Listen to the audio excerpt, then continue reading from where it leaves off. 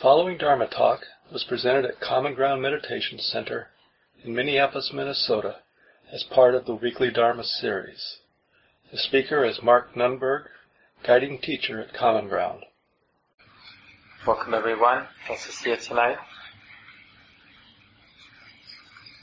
We've been looking at Ajahn Chah's book now for a while, and the book is Food for the Heart. And we're in the last section of the book where they've taken some of his talks around wisdom. Panya is the Pali word. And this particular chapter is called Living with the Cobra. And most of you know that in the way the Buddha taught, the real bad guy, if there is an evil is a pattern in the mind where the mind gets attached or gets identified or fixated, holds tight to a view or idea or belief. And it's, in a sense, this is the birth of all stressful states, all suffering states, difficult states of mind. And of course leads to all kinds of unskillful behaviors in the world that have all kinds of ripple effects as our behaviors, our actions affect others, trigger their own contracted, fixated, grasping states of mind, which, all kinds of negative reverberations through the world. So they use this image sometimes of grabbing a snake. It's not that snakes are inherently evil, which we tend to make them evil, but the problem isn't snakes. The problem is grasping snakes or tripping over them or not being wise with them. Then we have problems, then we get bit. But if you just leave snakes alone, they come and they go, right?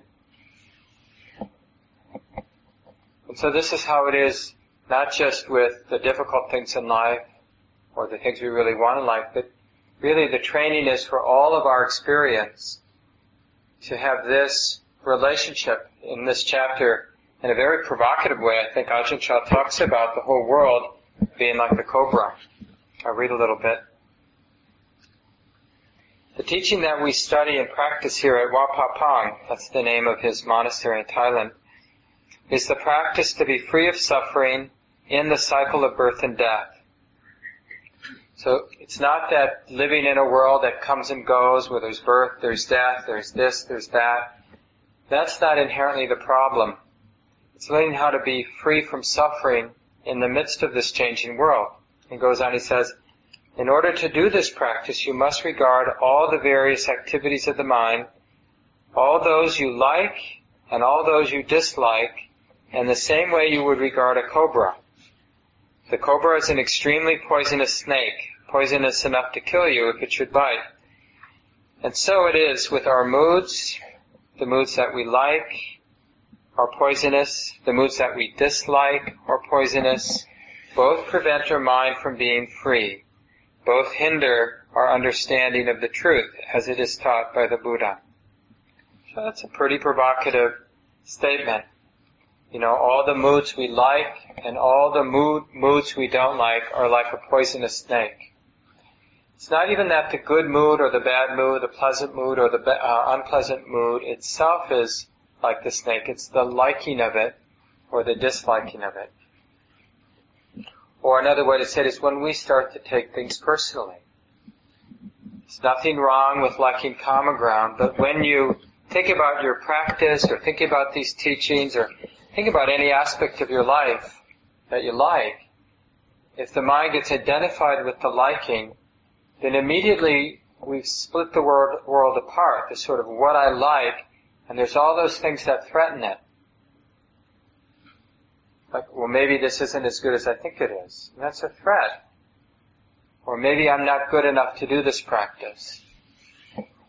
All the different ways that we can experience our mind, experience our thoughts, experience other people's ideas of us that threaten what we like. Or we get threatened by what we don't like too, like it's going to last longer, we can't get rid of it. It's really who I am.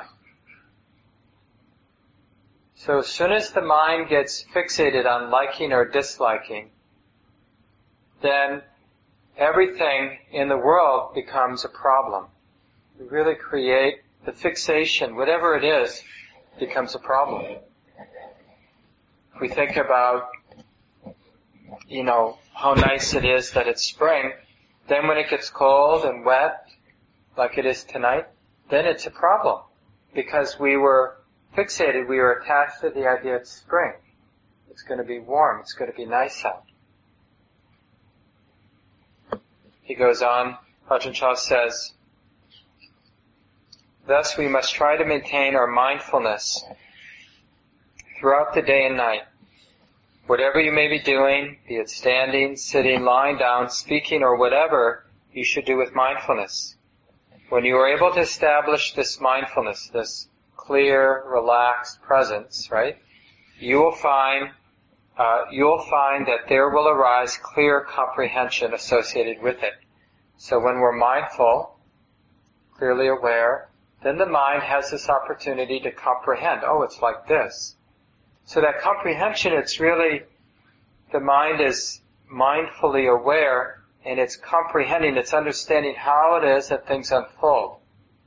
It's understanding, we say sometimes in terms of cause and effect, or that things unfold lawfully, naturally, according to the different supporting causes and conditions that are there in that moment.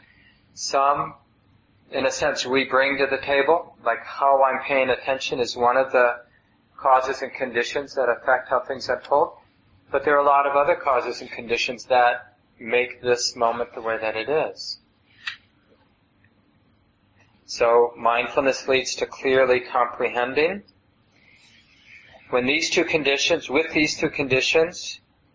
bring about wisdom, right? Because when we're clearly comprehending, then wisdom expresses itself, which is we know better how to relate, how to respond, how to be in the moment, because we're clearly comprehending how it is, and what ways of relating lead to things getting tight and contracted, what ways of relating lead to things opening up, the heart releasing, the heart being more free, more alive. It's not that we, intentionally want to end up in contracted states, right? Does any of us really want to end up in contracted states? But we're misreading, we're misperceiving how it is. And so we think by me fantasizing about something, or me revisiting some traumatic time in my life or some pain and getting caught up, getting attached, getting in some reactive state, we somehow think that by doing that, I'm going to free up the heart. We're always looking for a release. It's not that somehow we're ignorant of what release is, or what that release feels good, and that contraction, stress feels bad. We definitely know that. But we misread how things are unfolding, and we think by worrying, freedom will come. But it doesn't. You would think we'd know. We think by craving something that freedom will come, or by hating someone or something, freedom, ease, release, happiness will come. So by clearly comprehending, being mindful in a continuous way, the mind clearly comprehending, then wisdom arises. The mind understands, the reason that this heart is now contracted, is now stressed, is now unhappy, is because of what it was doing. It was getting identified, it was constructing contracted stories about who I am, and now this is the result of all of that. It feels like this now. The mind, the heart is entangled in this way, heavy in this way, not seeing any way out in this way. So that's called wisdom. The mind, through that comprehension, it really understands, it has insight.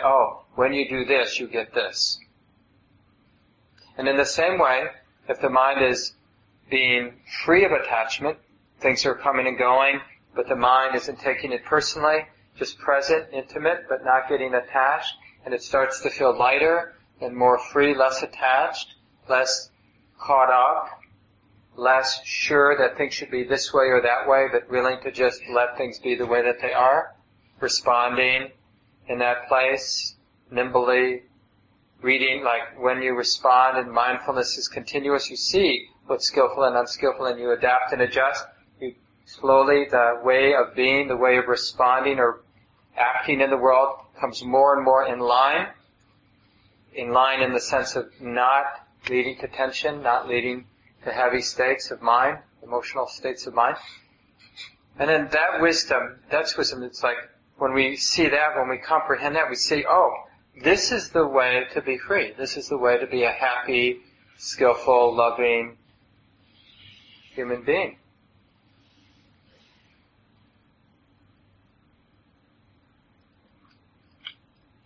So we have mindfulness leading to clear comprehension, mindfulness and clear comprehension leading to wisdom, like insight in how to be happy. And then Ajahn Chah says, thus mindfulness, clear comprehension, and wisdom will work together. You will be like one who is awake both day and night. They are teachings. A little later he says, they are teachings that through practice can be made to arise and be known in our heart, right? So we're interested in it arising right here.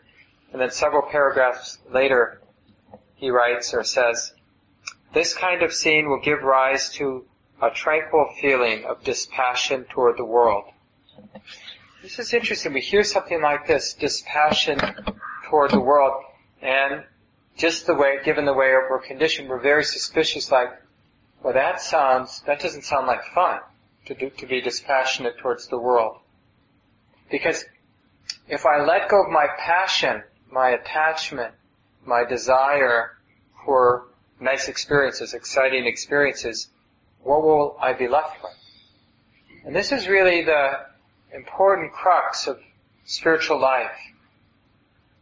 And we can really misunderstand that. So we have to reflect deeply, not just on these words that I'm about to say as I read more, but taking these words and then directly applying them to our life. So we're reflecting on our own experience directly. So we'll give rise to a tranquil feeling of dispassion toward the world. Such a feeling arises when we see that actually there is nothing worth wanting. There is only a rising and passing away, a being born followed by a dying, things coming, things leaving. Wednesday afternoon it arose, and now it's ceased. It doesn't exist anymore. So maybe you had an exciting Wednesday afternoon, and so there it was there for a while, and now it's up. Or maybe you had a really difficult Wednesday afternoon. And when that difficult experience was coming our way, like we had to go to this meeting and we really didn't want to go to the meeting, or we had to go to the dentist and we didn't want to go to the dentist, it really felt like a huge problem. But we keep missing that experience. It came and then it went. Just think about how many terrible, difficult experiences we've had in life. Every single one of them have come and gone. Think about how many wonderful, beautiful, pleasant experiences we've had in this life already. And what is the obvious truth of them? They've come and then they've gone. And you see how that makes the mind a little cool, doesn't it? Like about the next terrible thing that's going to come, or the next beautiful thing that's going to come our way. It's not that it's not pleasant, or it's not that some experiences aren't unpleasant, but the drama, the resistance, the attachment, the excitement, the passion we have about pleasant and unpleasant, it's really arises because of a misreading, a misperceiving. It seems so big. The thought that I'm going to be going home soon, and I can have anything to eat that's in my refrigerator, that can loom big. Except when I consider that, like how many times I've had that sense treat of eating what I want to eat, whatever it might be. It lasts for a while and then I'm full and then it's done with. Same with like entertainment or conversation or just getting in a warm bed or just all the unpleasant thoughts of like having to go outside into the cold, wet weather, or having to go home to an empty house or empty apartment, or whatever might be really unpleasant in our experience looming in front of us. But how many times has it been there and then it was different? It was there for a while and then it was the next thing. So, because the mind misunderstands, the very deep, pervasive habit we have is we make a really big deal out of pleasant and unpleasant experience. And the Buddha's not saying there aren't pleasant and unpleasant experiences, or that everything's just neutral. He's not saying that. He's saying that look at what we do with pleasant and unpleasant experience and see if it's helpful. Maybe there can just be pleasant and unpleasant experience without adding anything to it. Just let pleasant experience be pleasant, and unpleasant experience be unpleasant, and neutral experience be neutral. But not adding the passion, not adding the contraction, the fixation, the identification. Let me read a little bit more from this paragraph. This is when the mind arrives at letting go. Let me go back one sentence. Such a feeling arises when we see that actually there is nothing worth wanting. There is only arising and passing away, a being born followed by dying. This is when the mind arrives at letting go, letting everything go according to its own nature. Or you could substitute the phrase, letting things be according to its own nature. Things arise and pass away in our mind, and we know this. When happiness arises, we know it. When dissatisfaction arises, we know it. And this knowing happiness means that we don't identify it as being ours, right? So when we are happy, when something pleasant is arising, we know it's pleasant. We know that the mind likes it, but we don't create a sense of self that likes it, that wants it to last. We just let it be pleasant. And when whatever else arises with that pleasant experience, we just realize, well, that's what that is, and that's what that is. Oh, I really want this to last. Oh, that's just a thought. That's just an attachment and a thought. And it's like this. It's really bad. I really want this to go away. Oh, that's just like this. So we're grounding the mind in the reality, as opposed to letting the mind get inflated or letting the mind construct a reality around pleasant or unpleasant experience. That's the problem, and that's that subtle distinction that's so important. The way the Buddha is teaching, he's not asking us to reject the world, because that's called hatred. That's exactly what he's teaching leads to suffering. So he's not teaching us to reject the world. He's not teaching us to grasp the world. He's teaching us or advising us to understand the world, like to connect. So when there's something pleasant or when there's something unpleasant, to deeply connect in an authentic and a real way. Oh, it's just this. So can we be enlivened by the unpleasant experience? Because what's enlivening about unpleasant experience isn't that the unpleasantness itself is good. It's unpleasant. But what's enlivening, what's liberating, is not having to do anything. That doesn't mean we're not, when I say not do anything, I mean in a psychological way, the mind doesn't feel neurotically inclined to sort of construct an identity around the difficult experience. It just does what needs to be done about it. You know, if there's something we can do to alleviate the pain, we do it. If there's nothing we can do, you know, in some situations, there really isn't anything to do. And we just, there's nothing to do. But whether there's something to do or not, we don't need to construct some edifice of me who doesn't want it to be this way, who feels put upon because it is this way, because we know sometimes things are unpleasant. That's just how it is. In Buddhism, we talk about the 8 worldly winds. And this is just the basic definition of human life. Pain and pleasure, gain and loss, fame and disrepute, praise and blame. That this is just the very definition of our lives. Sometimes it's pleasant, sometimes it's painful. Sometimes people like us, we get praised. Sometimes we get insulted, people don't like us. Sometimes we're respected, sometimes, we're not. And it isn't a mistake, when people don't like us. It's just, that's how it is sometimes. And sometimes it's based on something we've done that was not appropriate. Sometimes the other person's just confused. We're actually really great. But the person just doesn't get it. But we don't need to make a problem out of it. If we can clarify the situation, then we clarify the situation. If it isn't worth clarifying, or there is no way to clarify the situation, then we just let it be. But in any case, we don't need to add anything internally, psychologically. We don't need to construct an idea that it shouldn't be this way because it's unpleasant, or that it should stay this way because it's pleasant.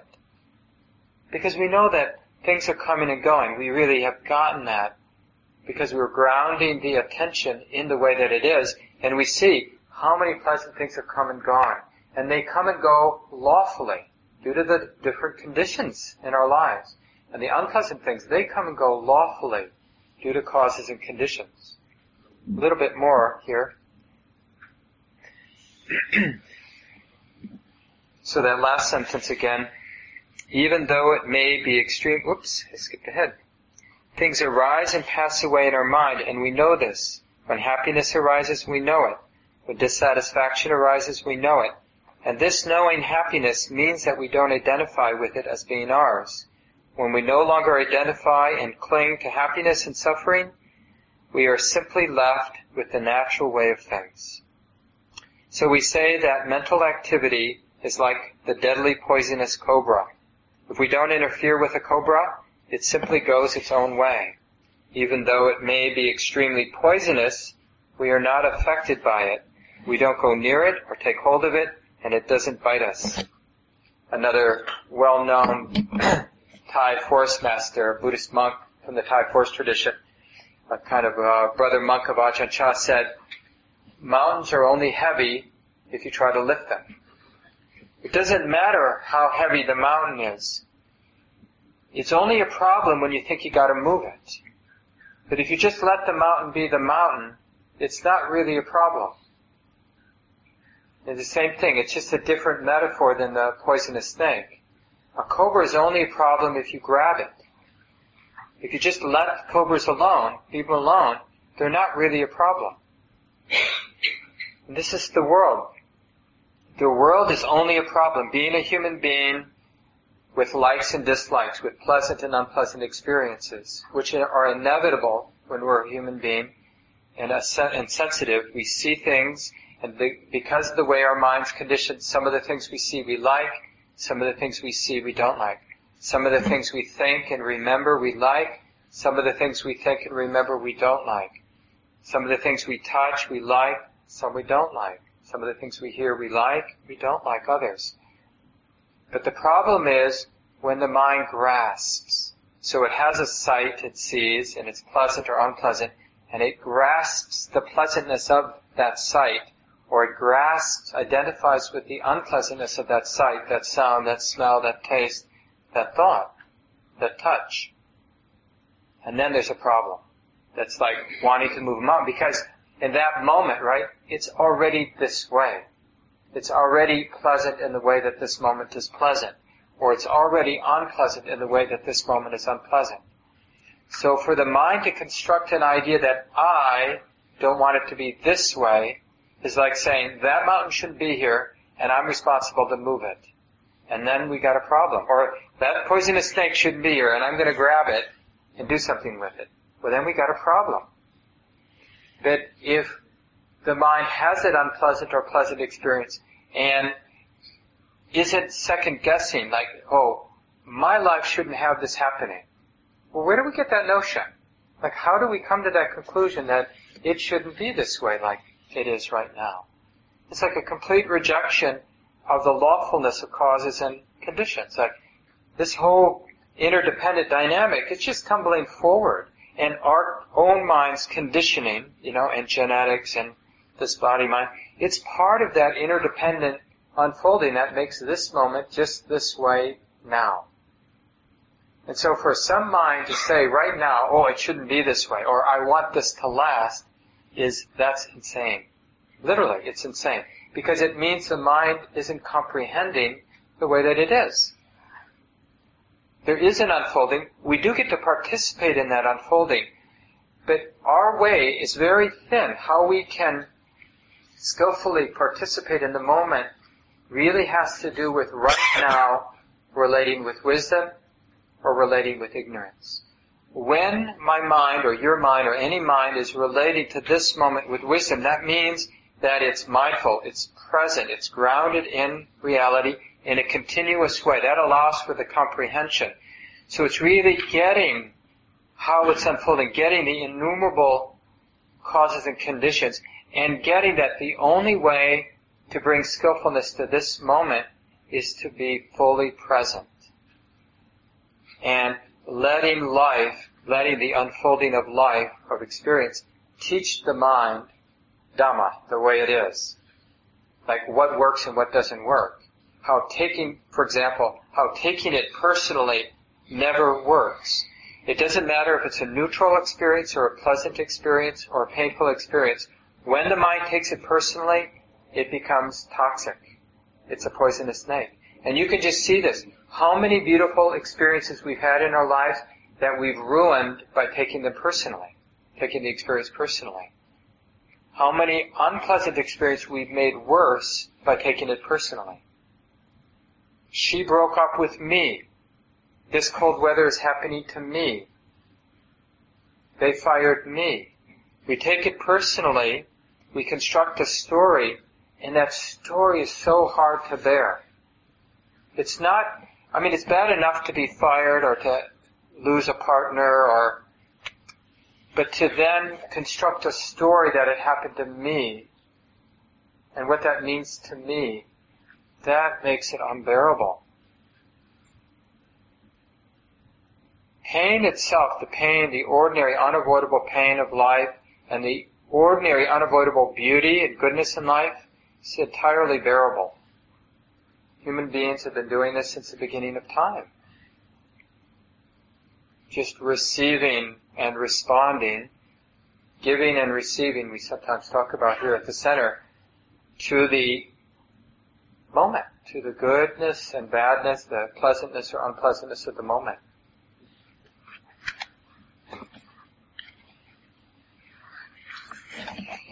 There's one more sentence here. Let's see.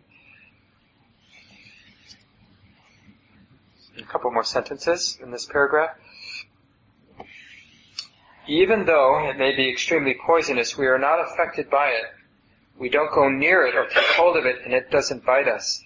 The cobra does what is natural for a cobra to do. Right? The world does what is natural for the world to do, because the world is unfolding in this very lawful, interdependent way. You can't necessarily read it all, like we don't, maybe if you're psychic, but we can't really read all the many different causes and conditions and know how it's all going to unfold. But we can see by just observing how it is lawfully unfolding because of causes and conditions. That's the way it is. If you are clever, you leave it alone. And so you let be what is good, that which is good. You also let be that which is not good. Let it be according to its own nature. So when we let something be that is not good, that is unpleasant, it means we're letting it be, but we're also letting the personality be. We're letting the response of the personality be. We're letting nature be nature. So it's not about being passive when we're in pleasant or unpleasant or neutral experience. It means we're letting everything be. We're letting the personality that's responding also be. So what are we taking refuge in? Not in the personality's response, but in the wisdom that understands. That is the one refuge we have as a human being. In a way, the body, the mind, the conditioned mind, the personality, all of that is just nature. It's just what it is. Did you order this particular personality? This particular set of genes that makes this body this way, or this particular upbringing? No. This is just the natural unfolding of nature. And nature's going to do what nature's going to do. Have you noticed that about your personality?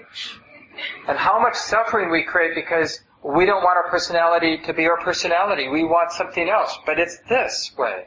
This is the way this mind is conditioned. This is the kind of physical, genetic expression we have. It is insane to be in denial of this or to want it to be other than what it is. What's sane is to recognize this is just nature. Just like the weather, it's insane to sort of demand it to be different than it is. Because it's this way tonight, like this. And it's the wisdom we can take refuge in, wisdom that arises when we're clearly comprehending, when we're mindful, clearly comprehending. Then the mind, like Ajahn Chah says, it lets go of the world. It lets go of the cobra. It doesn't try to lift the mountain. And we realize that actually makes our life work so much better. Because there's no extra part of the mind that wants it to be different, wants it to last. It's just letting the life be the life that it is. Some poets have said things like, letting life live through us. So Ajahn Chah says, if you are clever, you leave it alone. And so you let be that which is good, you also let be that which is not good. Let it be according to its own nature. Let be your liking and your disliking, right? So we're not trying to get rid of liking and disliking. You can't help it. When you see something, you're going to either like it or dislike it, or you're going to ignore it because it's neutral. It's the same with any sense contact, seeing, hearing, smelling, tasting, touching, or thinking. It's either going to be pleasant, unpleasant, or neutral, and there's really nothing we can do about that, because that is coming right out of our conditioning, and that conditioning is already the way that it is. And he ends here by saying, treat them the same way you treat the cobra. Don't interfere. And later at the end of the chapter, he talks about this metaphor that's used quite a bit in Buddhism about, it really goes to the very heart. Maybe the most important concept in Buddhism, the teachings of the Buddha, is this word nibbana or nirvana, which means the extinction. It actually is the common word used at the time of the Buddha to cool things down. Like, evidently, at the time, they'd make rice, and then you'd say, well, we have to let the rice nibbana, or some version of that word, cool off. And so when we let our life be our life, we let the pleasant moments be pleasant, and the unpleasant moments be unpleasant, and the neutral moments be neutral, our whole life cools down. The fires of greed, anger, and delusion, as the Buddha might say, they cool down into nibbana, into this awakened state. The awakened state, it implies that the mind is clearly aware, it's wisely aware that taking the pleasant, unpleasant, and neutral moments of our life personally heats things up. And then there's the experience of heat, which we call dukkha, or suffering, stress. The stress we experience arises because we take pleasant, unpleasant, and neutral personally. We are bored by neutral. We want the pleasant, and we want to get rid of the unpleasant.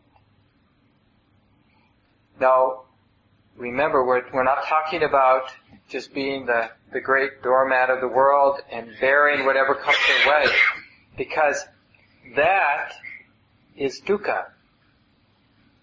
That resignation, that kind of passivity is a stance, a fixation. The mind thinks there's nothing I can do. There's pleasant, unpleasant, and neutral, and there's nothing I can do, so I'm just going to bear it. I'm just going to give up. And that will cause a lot of suffering. So it's not about being passive in the world. It's about giving our life to the moment. The personality, the mind and body is responding. But the mind, this aspect of the mind, this what we call wisdom, remains free. It's like observing. It's not the best word, but it gives some of the sense. Observing the personality, observing this life, living this life freely, because the mind isn't resisting the unfolding. And if this personality does something really stupid, then that wisdom sees, when you do this, you get that. And that makes an impression on wisdom. And wisdom never forgets that impression. And next time that same situation arises, the wisdom remembers, when you do this, you get that. Honey, don't do that. And that also is a natural thing. You don't have to do that wisdom move. It just happens because wisdom was there the last time. And it just gets recorded. That's what nature does. It records things. Remembers. We don't have to try to remember. And so Ajahn Chah at the end talks about this natural experience of heating up and cooling down. And this is how you get a lot of confidence in the teachings of the Buddha, is you just observe naturally through your days how sometimes when ignorance is strong, when you're allowing the mind to get identified with pleasant and unpleasant and neutral experience, you see how hot, how heavy everything gets. And then other times when the mind isn't so identified, you'll see how cooled down things get, how smooth, how light and buoyant everything gets. And you just keep observing that. And that is the dawning of the awakened state, or sometimes the enlightened state, although that's a word that the Buddha didn't use.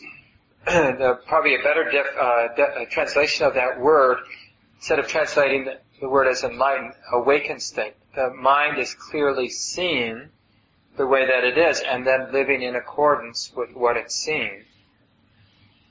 And then we learn from our mistakes and our successes.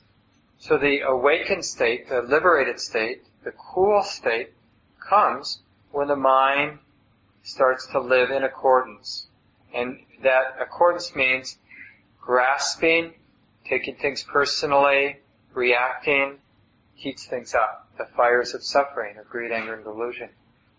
It'd be nice to even tonight to share, like, your own experiences of picking up the Cobra. How many little and big ways in your life, past and present today, have you picked up a Cobra or tried to lift a mountain? And the question is, did you learn from it? Like, did you realize, oh, this hurts. This is suffering. There's got to be a better way. And maybe even intuit that way, like, that you could put this down. You could put down the snake. You could stop trying to lift the mountain. It'd be nice to hear examples, real life examples of doing this in your life, and just how that slowly the mind is sort of dawning. It's dawning on the mind the way of being, the way of non-attachment. The way that Ajahn Chah liked to talk about Nibbana, he called it the reality of non-grasping. And this is good, because it's not even an activity of non-grasping. It's more the mind is awakening to this state of non-grasping. So what the mind is doing, it's ceasing the grasping. It's ceasing the struggle with pleasant and unpleasant experience. And that's the realization of non-grasping. If I try to not grasp, then it's just another drama. It's another way of heating up the mind. That I can observe with wisdom my experience, and in that observation, it dawns in the mind, grasping doesn't work. And the mind releases its habits of grasping, struggling, attaching, identifying. And it slowly, gradually realizes non-grasping. It realizes it's in the world with a personality, with responsibilities, with a life, brushing its teeth, eating food, having sex, having arguments, earning a living or not earning a living, but not grasping. So finding freedom in all of that activity, as opposed to finding stress and second guessing and neurotic activity and all that. So we have about 15 minutes. It'd be nice to hear from people what you've been learning. Yeah, Derek.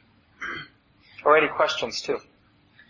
I'd be curious to know what you think about this story. I had a business meeting that was kind of important.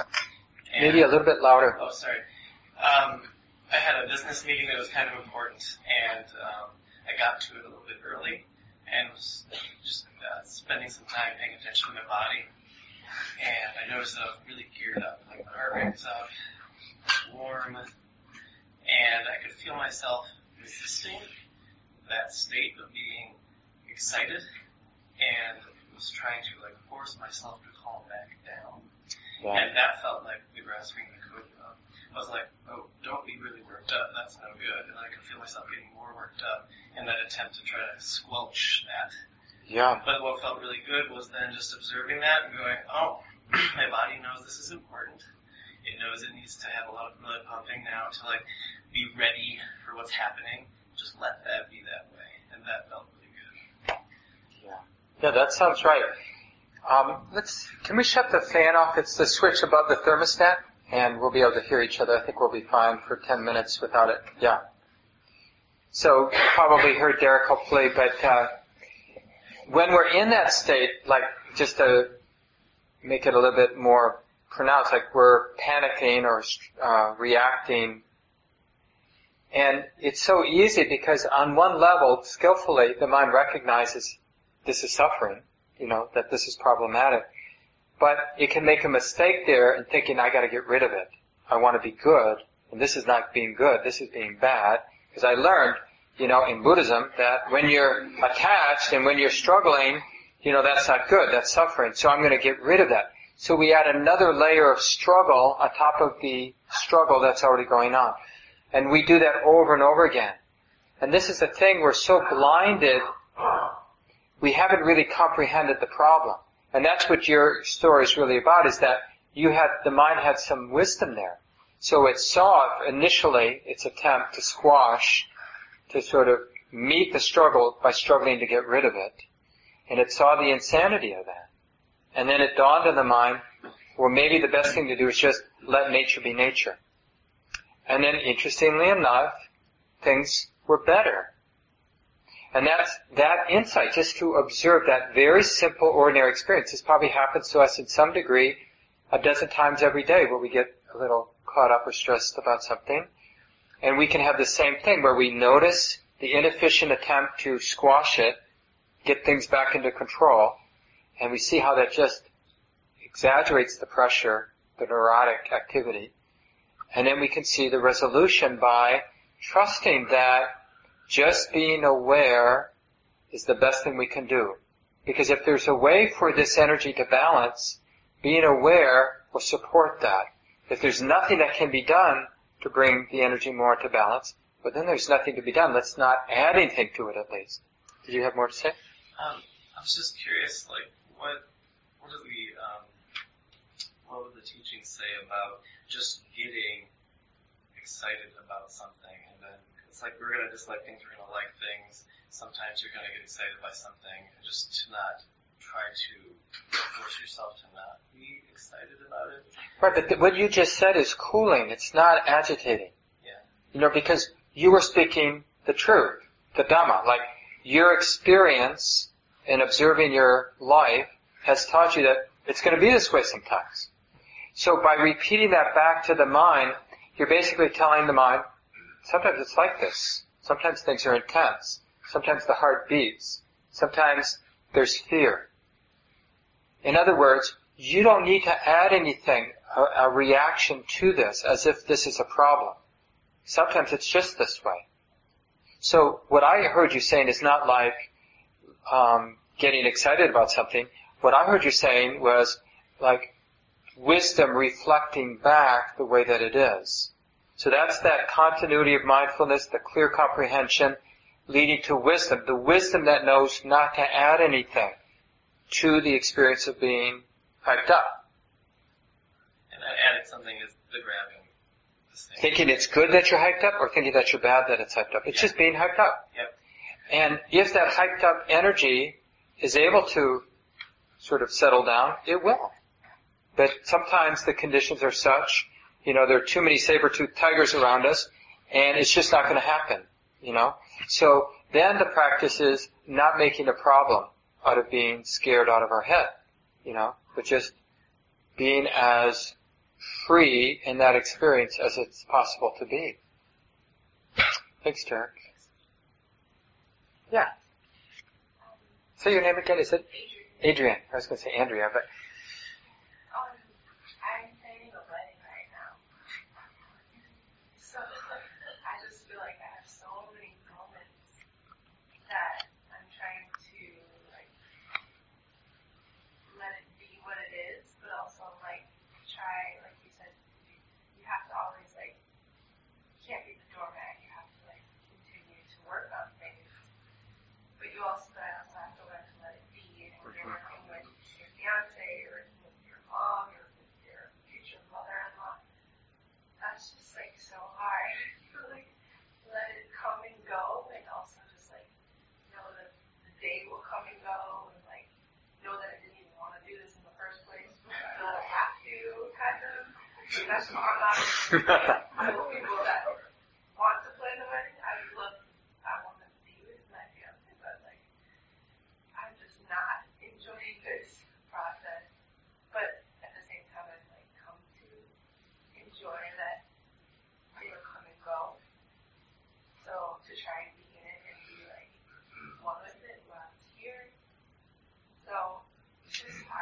Yeah. It's stressful and trying to like be motivation for months.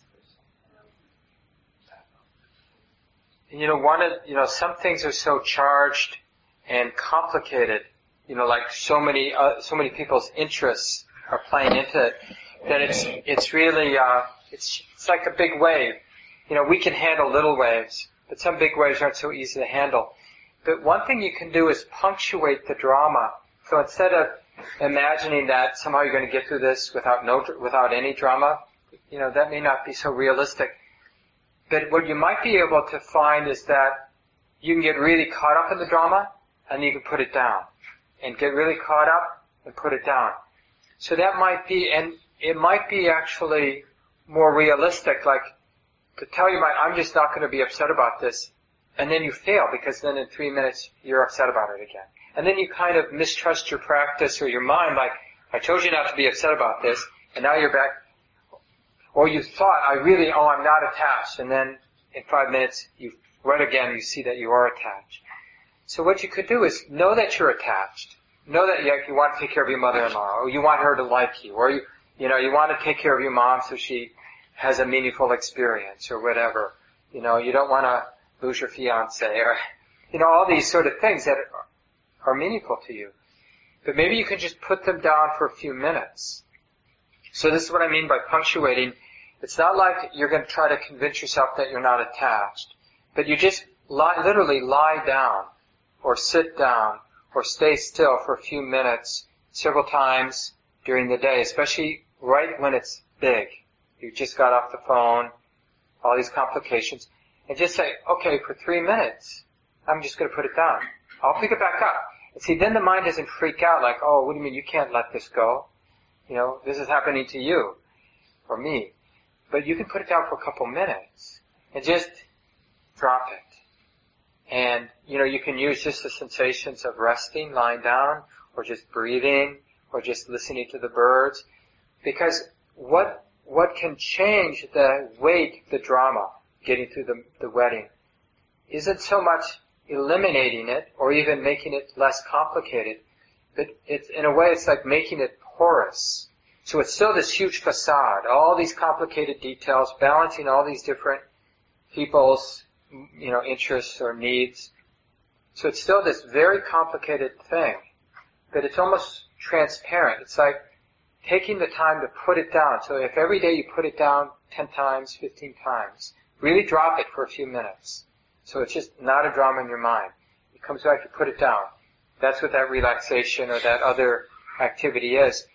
Then it's like, it's becoming more porous and transparent. It's like, it is complicated, it is a big deal, and yet on the other hand, as you get closer, I put it down 1,000 times already. So how real, how important, how tragic is it? It's just, so this is the thing about little moments of putting down the world. This is why sitting every day is so important. This is why having some activities you do every day, like walking from your car to your office, and you're just doing that. That's just what you've trained the mind. You're not doing anything else for that 4 minutes. You're just walking. Or when you get in your car, before you turn the engine on, you just take 15 seconds, and the mind acknowledges just sitting. And you let go of everything for that 15 seconds. So these little moments of punctuating, learning to relax, learning to let go of the world of our ideas of who I am, what I need to do, what's important, what's not important, and just taking a breath, hearing the sounds of the birds, feeling the body lying down or sitting. And that way, you're not trying to do this better, you're not trying to be better at not being attached to the wedding, you're just putting it down for moments at a time. And you'll see, I bet, that the whole thing gets a little lighter, a little bit more transparent. Still complicated, doesn't make it any less complicated, but it just has less weight because of all those little moments of putting it down, putting it down, putting it down. Same thing with your relationship with your partner. Because relationships, at least from what I've discovered, you can't figure them out. There's no way to get it. Okay, now I got it. And so to really put it down, I'll never know whether it's a good relationship or a bad relationship, whether it's going to last forever or won't last forever, whether he or she was the right person or not the right person. So just to put it down, like, I'm okay with it being ambiguous. I'm okay with not knowing whether it's good or bad, whether the wedding's going to turn out well or not. So just that practice of putting it down might help. Good luck. Yeah. Jack. How do you think that there are snakes that can be grasped, not personally, then politically? There are situations that it's our responsibility to grapple with. Snakes have been grasped, sometimes. Yeah, I think it's just language here is important. So when we talk about grabbing the cobra, we're talking about an identification. So if we see, there's so much oppression and so much greed and aversion being acted out in our immediate circles and then, of course, in the world at large. And in very real suffering, clearly, is going on all over the place. And when we see that, when we're not so busy and we're willing to just see that, the heart wants to respond to it naturally, appropriately. Some of the times, the way our heart responds is we get attached. And often, these are the people who do, and I'm speaking about myself, we complain a lot, we judge a lot, we judge the politicians, and we get all worked up. But we're not really part of any solution. All we have is the attachment piece. All we have is grabbing the cobra. And we're not really responding to the situation at hand. So there's a big difference between grabbing the cobra and letting the heart, mind, and body respond organically, naturally to the suffering we see close at hand or in the world at large. It's very different. But what we've done, part of the misperception in our lives is we've equated getting all worked up with responding. And we can see that you can respond without getting worked up. And you can respond in big ways. Like one of the things that's so interesting, and I know Martin Luther King wasn't a perfect person, and sometimes we tend to idolize these leaders. But he was very intelligent about getting things done. Whether he knew it consciously or whether it was just some intuitive understanding, non-conscious understanding that he had. But, he talked a lot about doing the work out of love. And that's where the nonviolence came in too. This understanding that, the oppression of people of color today, and especially back then, it was so real and so worthy, on the surface, so worthy of anger and rage and hate. And he spent so much time talking about, that's not how we're going to do this. That's not going to work. Because he was trying to separate the emotional reactivity, the construction of me who was violated by your hate, by your, segregation or your rules or your prejudice, separate the hate from the response. So how can we respond to something that's clearly wrong? How can that be an organic, a movement of nature, instead of me hating you for your ignorance? And that's what we have to do in our life, in little ways and big ways. We have to separate the ignorance, the identification with the suffering that we see in the world and close at hand, our identification from the movement of the heart that cares and wants to do something, that wants to respond. And that's hard because the hatred, the anger seems so big, it seems bigger. So it gets our attention. And the movement of the heart is more subtle. So that's why the initial emphasis is not being fooled by the anger. Anger is the cobra. It doesn't help. Hating politicians who are ignorant doesn't help. It just causes a contraction in our heart to hate them. They're just nature, acting out according to their causes and conditions. The question is how to participate in this play of nature, in this movement of nature, in a way that leads to different results. That's the important thing. And anger is not the way. Because basically, the people who are leading, causing the world to go into states of suffering, we're the ones who are acting out of anger and greed. And then we get the world like it is. So we need to come from a different place. So the the most important thing is first to break that cycle where we're coming out of greed, anger, and delusion. And start to relate and respond from some other place than greed, anger, and delusion. And that's a hard thing because people just want to fix something, but they don't see the underlying cause. The underlying cause is that human beings are responding with greed, anger, and delusion. So what can we do that's not coming out of greed, anger, and delusion? Well, first and foremost, we can feel what we feel. Oh, it really hurts to see how many people are suffering. It really hurts to see the oppression in the world. We have to leave it here. It's 9 o'clock. Just take a few seconds, let go of the words. Time for at least one breath together.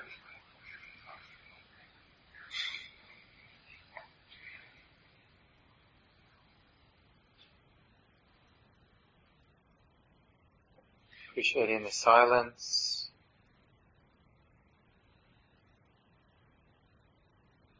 Feeling the peace in the heart.